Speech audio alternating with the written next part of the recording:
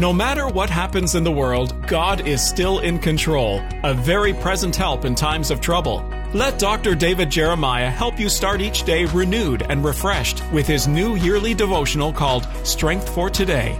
This beautiful leather-soft book features short readings reminding you to hold tight to God's faithfulness and find wisdom from God's Word. Receive Strength for Today in appreciation for your gift this month. Learn more at davidjeremiah.ca.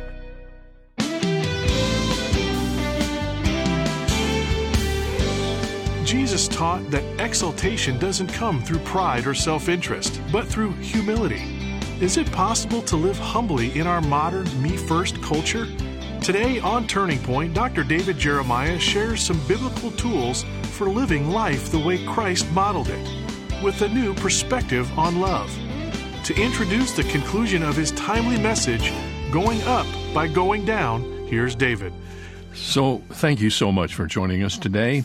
I hope you're having a good day, and whatever day you're having, we want to make it better. That's our goal today, to encourage you and strengthen you and to help you see life through the lens of God's Word. We're studying Philippians chapter 2. We started yesterday. As you know, this is a very important passage in the New Testament. It's the passage of the Incarnation. Many people believe it's a hymn that was created to celebrate the coming to the earth of the Lord Jesus Christ. But Paul incorporates it into his epistle, not as a hymn or as a theological expose. He incorporates it as an illustration of what it means to live life humbly. He talks about what Jesus did when he humbled himself and became obedient, even unto death. He shows us what happened. He shows us what happened to Jesus, and he reminds us, all of us, that when we humble ourselves, it's only the first step in the exaltation, which comes, as you know, at the end of that passage in Philippians chapter 2. We'll get to our study in just a moment. I want to remind you about two things. First of all, there's a study guide for this whole series of February teaching. It's called Making Sense of It All. It incorporates notes and outlines of all of these messages that I told you in the beginning were some of the most encouraging messages I have preached throughout all of my time as a pastor. I put them together to give you a jump start to the rest of this year and help you see life from God's perspective. I hope you'll take advantage of this opportunity. Get the study guide and, in fact, do a small group with your friends, making sense of it all. You'll have a great time talking about these incredible passages. Number 2, we have a book that's the resource for the month of February that goes right along with this discussion. It's Rob Morgan's incredible book, God Works All Things Together for Your Good. The whole book, all 200 pages, is about Romans 8:28, which says that all things work together for good to those who love God and are called according to his purpose. Here's how you can get your copy. Simply send a gift to Turning Point for the month of February. A gift of any size. Be as generous as you can be. But when you send your gift, ask for your copy of the book by Rob Morgan on Romans 8:28. It will come to you just as quickly as we can get it in the mail and turn it around. Let's get started with part 2 of Going Up by Going Down. Jesus came down to be one of us, restricted into a human body, into a short span of territory. And then the Bible says he went to the cross. And there he humbled himself and he became obedient unto death, even the death of the cross. Some people say, well, maybe Jesus did not know when he came down here that that's what was going to happen to him. Maybe they took him by surprise. How many of you know you do not take God by surprise? God doesn't have the word oops in his vocabulary. So the Bible says that when Jesus came to this earth, he knew what he was doing. He knew why he was coming. Mark 10:45 says, for the Son of Man did not come to be served, but to serve. Now watch this. And to give his life a ransom for many. From the very moment of the eternal conversation in the Trinity, Almighty God and Jesus Christ and the Holy Spirit knew all the plan for redemption. Jesus knew when he came to this earth, before he ever left heaven, why he was coming. He was coming to be born so that he could die. And the Bible says when he came, he humbled himself. And he became obedient unto death. And then it says, and yes, even the death of the cross. Crucifixion was for criminals and for non-Roman citizens, and it was a cruel method of treatment. And the Bible says that Jesus Christ endured that. And when you died by crucifixion, you died 100 times before you ultimately died. There on the cross, the God-man, God in a body, hung between two thieves and between heaven and earth, and took upon himself the sin and the grief and the sorrow of all mankind. He was the only one who could do it. For in his humanity, he reached down to us, and in his deity, he reached up to God, and he brought us together at the cross. He came down, all the way down. But wait a minute, that's not the end of the story. We read in Philippians chapter 2, verses 9 through 11, that he didn't come on a one-way tour. He came on a round trip. It says that, therefore God has highly exalted him and given him the name which is above every name. And at the name of Jesus, every knee should bow, and those in heaven and those in earth and those under the earth, and that every tongue should confess that Jesus Christ is Lord, to the glory of God the Father. Amen. The passage here tells us that the one who came down went back up. And when did that happen? The scripture says, after the 40 days, he was outside on a hillside. And at the end of 40 days, we are told, Acts chapter 1, verses 9 through 11, and when he had spoken these things while they watched, he was, what's it say, taken up. And a cloud received him out of their sight. And while they looked steadfastly toward heaven as he went up, behold, two men stood by them in white apparel, who also said, Men of Galilee, why do you stand gazing up into heaven? This same Jesus who was taken up into heaven will so come in like manner as you saw him go into heaven. Now let me just throw in something free here. This isn't going to cost you a thing. This is absolutely free. Sometimes people say that the ascension was the imagination of the disciples who wanted some closure to the life of Christ while he was on this earth. So they came up with this metaphor of Jesus going back to heaven. I mean, I've read that. There are more crazy books out about the Christian faith than there ever been published in my lifetime. And you cannot believe what some people write. And the worst thing about it is there are people out there who believe it. It takes more faith to believe what they're writing than it does if they just believe the Bible. Listen to me. Jesus didn't just sort of metaphorically disappear. Let me tell you how I know. Luke's record is an eyewitness account of the ascension of our Lord into heaven.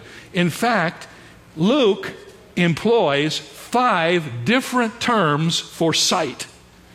To assure the historicity of this event, we are told that the disciples watched that he was taken up out of their sight, that they looked steadfastly toward heaven as he went up, that the angels asked them why they were gazing into heaven, and that they were told that the same Jesus would return to the earth as they saw him go.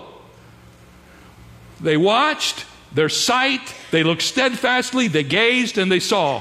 Now, how can you get around that? That wasn't some dream. That was an actual event. When Jesus completed the 40 days, he went back to heaven. That was the beginning of his exaltation.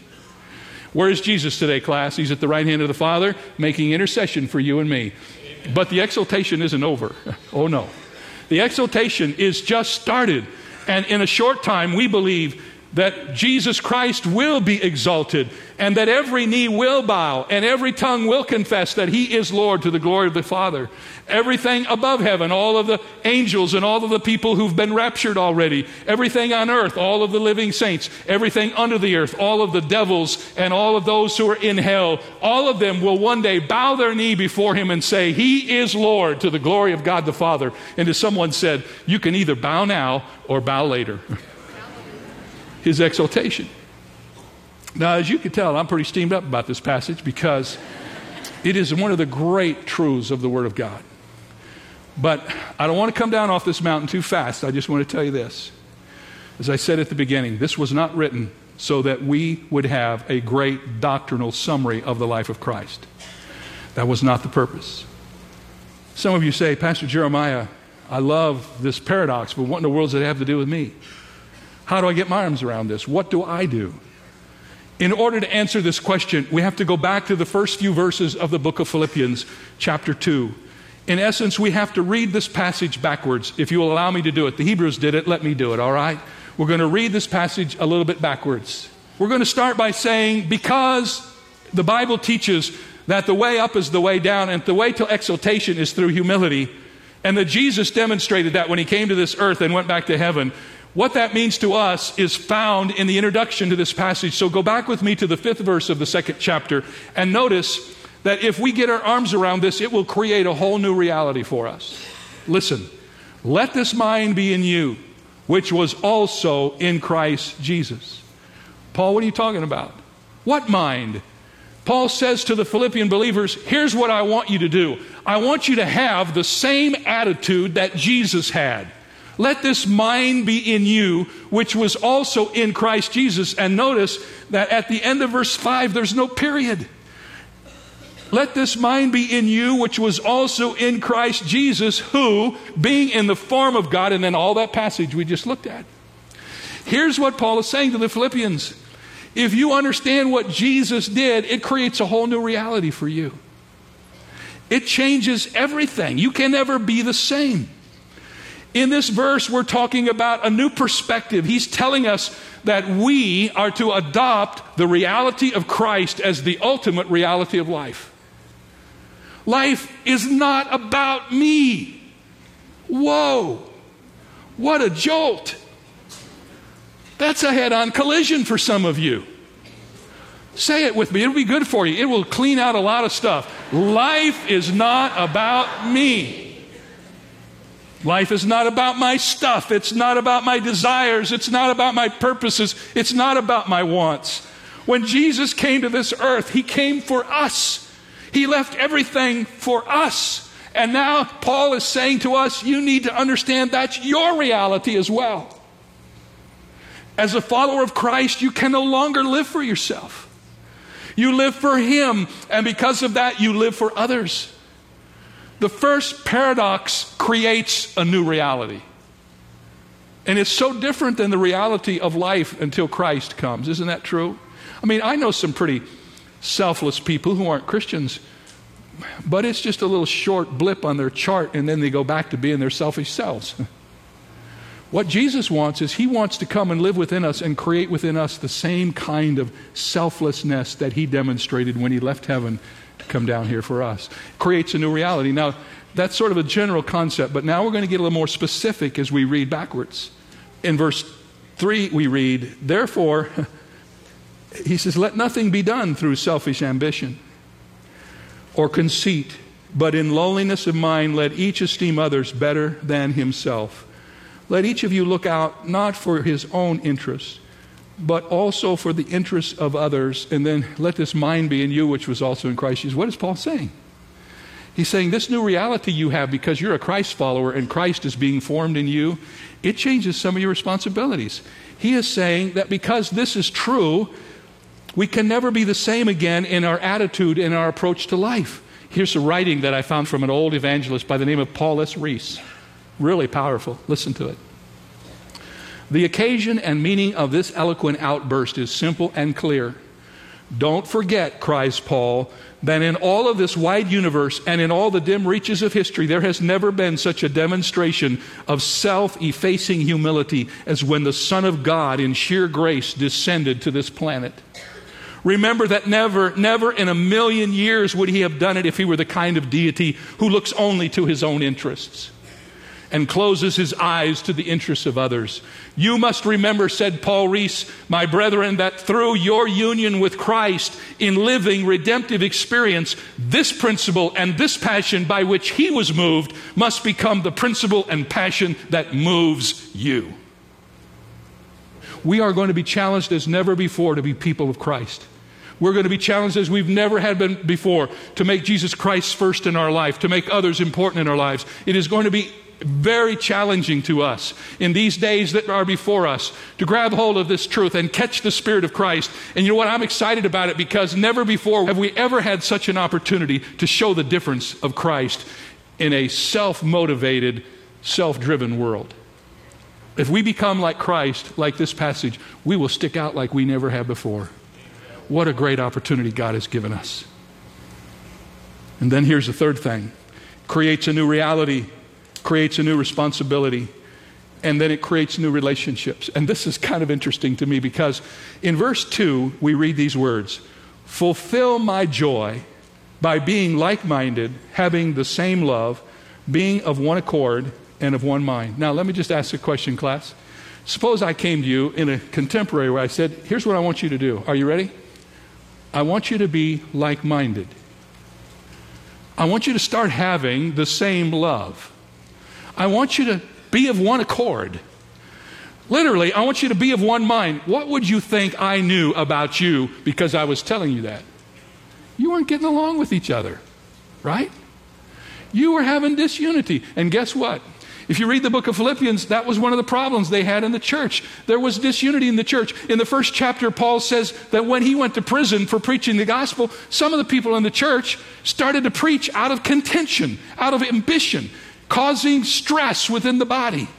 Over in the second chapter, he says to them, do all things without complaining and murmuring. Come on, folks. If you really want to know what's going on, I'm going to tell you. In chapter 4, we discover, and ladies, don't be mad at me, that there were 2 women in the church who were fussing with each other. And it was tearing the church apart. Notice chapter 4, verse 2. I implore Euodia and Syntyche to be of the same mind in the Lord. Girls, stop fussing. Somebody said Syntyche is soon touchy. She was touchy. They weren't getting along. They were fighting. And I think Paul constructed this whole thing to give them an illustration about unity and why disputes and quarrels in the church are absolutely off base and they're totally just off the radar chart. Ray Stedman says we must never forget that this passage is set against the backdrop of 2 quarreling ladies in the church in Philippi. That quarrel was threatening to destroy the unity of the whole church. Then he wrote, wherever there is contentiousness, it is a revelation of the presence of pride. Pride in a single individual life, in a family, a church, a government, a whole nation, always destroys and divides and sets one person against another and perpetuates conflict and breaks up marriages and partnerships and unions of every sort. Now listen again to verse 2. Fulfill my joy, said Paul, and be like-minded. Have the same love. Be of one accord, of one mind. And use Jesus Christ and what he did to self-sacrifice himself as an illustration of how you do that. So the way up, where is the class? The way down. Now, before we close our Bibles, I just want to ask this question, because this is the key to the whole deal. I guess I'm supposed to be more humble, right? So how do I do that? Well, as soon as you figure it out and you start telling people about it, you've lost it, right? Let me tell you how I became humble. It's over. And there's a story about a pastor in England who felt that he needed to become more humble. And he went to see one of his pastor brothers and he said, what can I do to be more humble? And the pastor said, well, let me just give you an exercise. He said, I want you to make a sandwich board, like the ones you wear over your neck with a sign in front and a sign in back. On the front put, I am a fool for Christ's sake. On the back put, whose fool are you? Walk around England for 3 days and see if God doesn't help you do it. So he did it. He put the signs on. He walked around England. Everybody ridiculed him. He was the joke of the whole city. And man, he was being humiliated.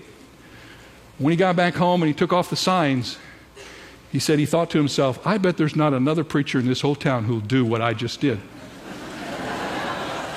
What happened? He lost it. Isn't that the way we are? Humility is such an evasive thing. We think we're humble. So I want to help you understand what I've been learning. And I think as we close our Bibles today and we try to wrap our hearts around this truth, maybe we can carry this away and it will do us some good this week. Phillips Brooks wrote these words. He said, the true way to be humble is not to stoop until you are smaller than yourself, but to stand at your real height against someone higher who will show you what the real smallness of your greatness is. Humility is not going around poor-mouthing yourself saying, you know, I'm nothing. Humility is standing up straight, but understanding you're not measured by the people around you. You're measured against a mighty God. You remember Isaiah in the Old Testament? The Bible says Isaiah saw the Lord high and lifted up. He describes what he witnessed. And you know what he said last? He said, I am a man of unclean lips. Here's what I'm learning. The more I understand about the greatness and majesty of Almighty God, the less likely I'm going to be to get enamored with who I am. The closer I get to God, the more I realize how far away I still am. He has embraced me in his love. I'm going to heaven. But to be godly and to be Christ-like, it's a long life journey, is it not? We will never fully be there until we are changed into the likeness of Christ. But on our way, we're to be developing this. And how do we do that? Not by sitting around telling everybody how bad you are. They already know that. But by focusing your attention on who he is, learning to know him and to grow in him and to love him. And the more you know him and love him and get into who he is, the more perspective you'll have on your own life. And it won't strip you of your confidence. It will just help you to understand that your confidence is in him and not in yourself. Here's another way to say it, and I've said this before. Humility is not thinking less of yourself. It's just thinking of yourself less and thinking of him more. One evening, the great conductor Arturo Toscanini was conducting Beethoven's Ninth Symphony. It was a brilliant performance. And at the end of the performance, the audience went absolutely nuts. They clapped and whistled and stamped their feet and totally caught up in the greatness of the performance. You couldn't get them to quit. As Toscanini stood there, he bowed and he bowed and he bowed, and then he began to notice the orchestra and acknowledge them. And finally, when the ovation had ceased, Toscanini turned around and looked intently at his musicians. He was so overcome with emotion. He was out of control, and he whispered. He said, gentlemen, and the orchestra leaned forward to hear him. And in a fiercely enunciated whisper, Toscanini said, gentlemen, I am nothing. And that was an extraordinary admission because Toscanini was blessed with an enormous ego. And then he added, gentlemen, you are nothing. They had heard that already at rehearsal the same day. But then he stopped and stood up straight and he said, but Beethoven, he is everything. He is everything. He is everything. And when you see him as a believer, without being false, you realize I'm nothing. We're nothing. But he's everything. He's everything. He is all in all. And in him we can have confidence and still have humility. Because our confidence is not in ourselves, but it is in the one who wrote the score, who wrote the charts, who gave us the song, who put the melody in our hearts and started us singing when we accepted him as our Savior. I am nothing. We are nothing. But Jesus is everything. And that, my friends, is the new reality of the Christian life. That's why it took a paradox to understand it. Say with me again, the way up is the way down. Humble yourself before the Lord, and he will lift you up. Amen. I hope you don't forget that lesson. And it's a lesson we keep learning every day, but whenever we see it play out, we are reminded of the power of it. That God is the one who exalts us. We don't have to go around patting ourselves on the back and presenting our own resume. We live our lives humbly before God. We do the work. We keep our head down in some respects and keep moving forward with what he's called us to do. And the reward and the exaltation, that's all up to him, and he's faithful. So just keep moving forward, trusting him, looking to him for whatever encouragement you need, and do your job and be faithful to the Lord, especially in these days. Somebody asked me, what is the secret? The secret is do what's next. You may not understand it all, but whatever it is next on the list, do it, and do it to the glory of God.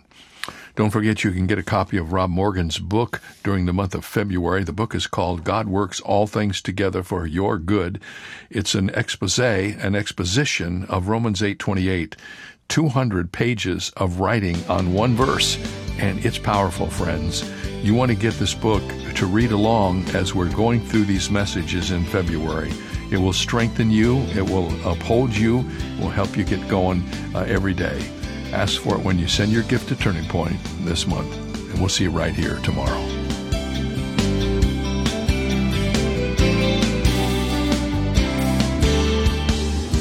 The message you just heard came to you from Shadow Mountain Community Church, where Dr. David Jeremiah serves as senior pastor. How is God using Turning Point in your life?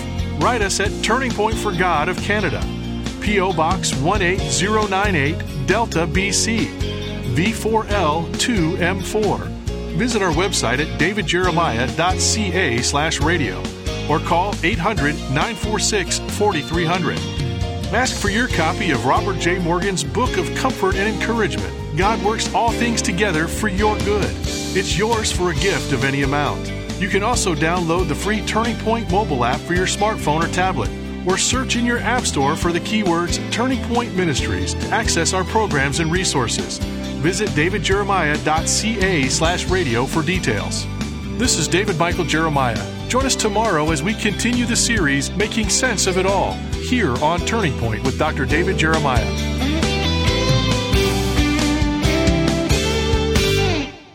Legacy. When I think about my life and the legacy I will leave behind one day, I remember the legacy of faith I saw in the lives of my parents, and it is now reflected in the lives of my children and grandchildren. Then I reflect upon the calling God placed on my heart to preach and teach, and I think of the people who have been touched around the world through the ministry of Turning Point. Each of us will leave a legacy. Have you ever wondered what your legacy will be? In addition to the legacy that will be entrusted to your family, perhaps you have considered leaving your imprint on something with eternal consequences. Many people don't think beyond this life. They live only for today with no hope beyond the grave. But for the believer, we not only have an eternal perspective on life today, we want to leave behind a testimony of our faith so that others may come to know Christ as well.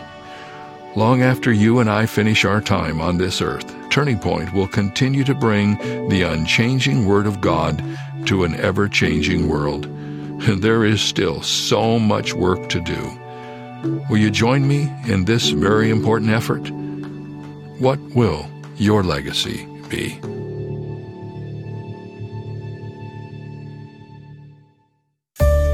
If you've enjoyed today's program with Dr. David Jeremiah, you might be interested in hearing it again at your convenience. Stay connected to Turning Point by visiting our website at davidjeremiah.ca or by downloading our free Canadian mobile app. The app can be found by searching for Turning Point Canada on your smart device app store.